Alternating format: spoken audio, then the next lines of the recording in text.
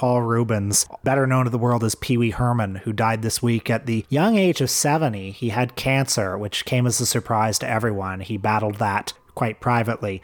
I figure maybe now is as good a time as any to get into the Pee Wee Herman part of the discussion. Well, yeah, I mean, I'm surprised you're lionizing this guy who, as some of my favorite Twitter accounts are pointing out yesterday, is actually hashtag problematic. Oh, yes. Well, we'll get to that in a moment, because much as I would rather not linger on the scandal of Paul Reubens, I do think it will be important to recount as a way of getting into the sort of political valence of what Pee Wee Herman was. Paul Reubens began as a comedian. He was a character actor in tons of movies. Early on, he was in a Cheech and Chong movie. He was in Meatballs 2, all sorts of things. He auditioned unsuccessfully for the first season of Saturday Night Live that Lorne Michaels did not produce. He dodged a bullet by not getting that.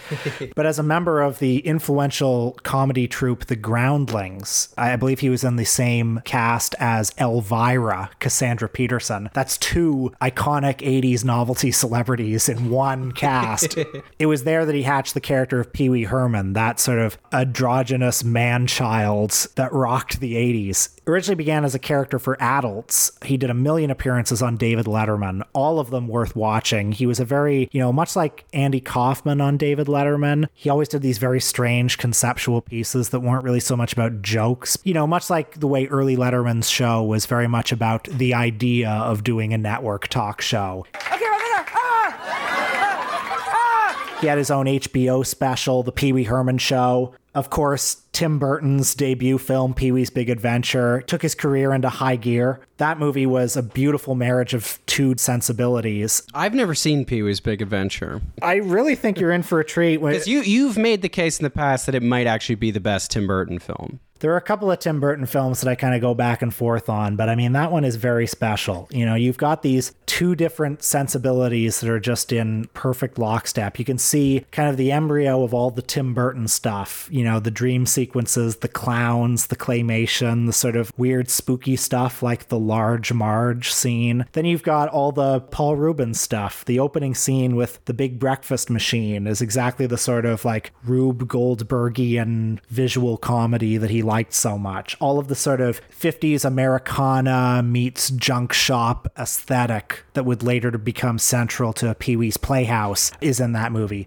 Pee-wee's Playhouse, arguably the greatest children's show of all time, full of eccentric characters. I mean, Paul Reubens is one of the only comedians who was a world builder in addition to everything else. Christmas in the Playhouse, and we're gonna have a lot of fun. Well, while we're on the subject of Nolan, I'd like to bring up Oppenheimer, which perhaps we'll do a full treatment on soon, but I'd just like to do a trial balloon on some issues that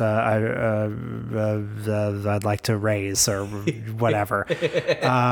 We watch these movies, these sort of politics or politics-adjacent movies. This is a great man biopic about the leader of the Manhattan Project, and movies like this are sort of useful for just getting the sense of what's the ambient wisdom. What are we all collectively feeling in the national dream beat about America and her myths?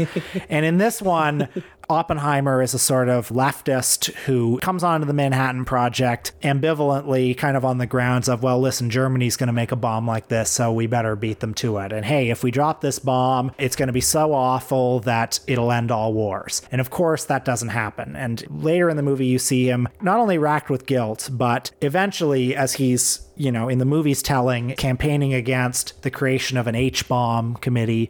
He's campaigning against further use of the bomb. He's trying to use his profile to influence policy. It shows the U.S. war machine basically crush him. And elsewhere in the movie, there's a pretty chilling scene where, a bunch of the mucky mucks are gathered around deciding which Japanese cities to bomb. And there's like one guy who's like, oh, well, not Kyoto. Kyoto is a lovely city. In fact, my wife and I, we honeymooned there. It's lovely. To include that scene in the movie, it says something. Yeah.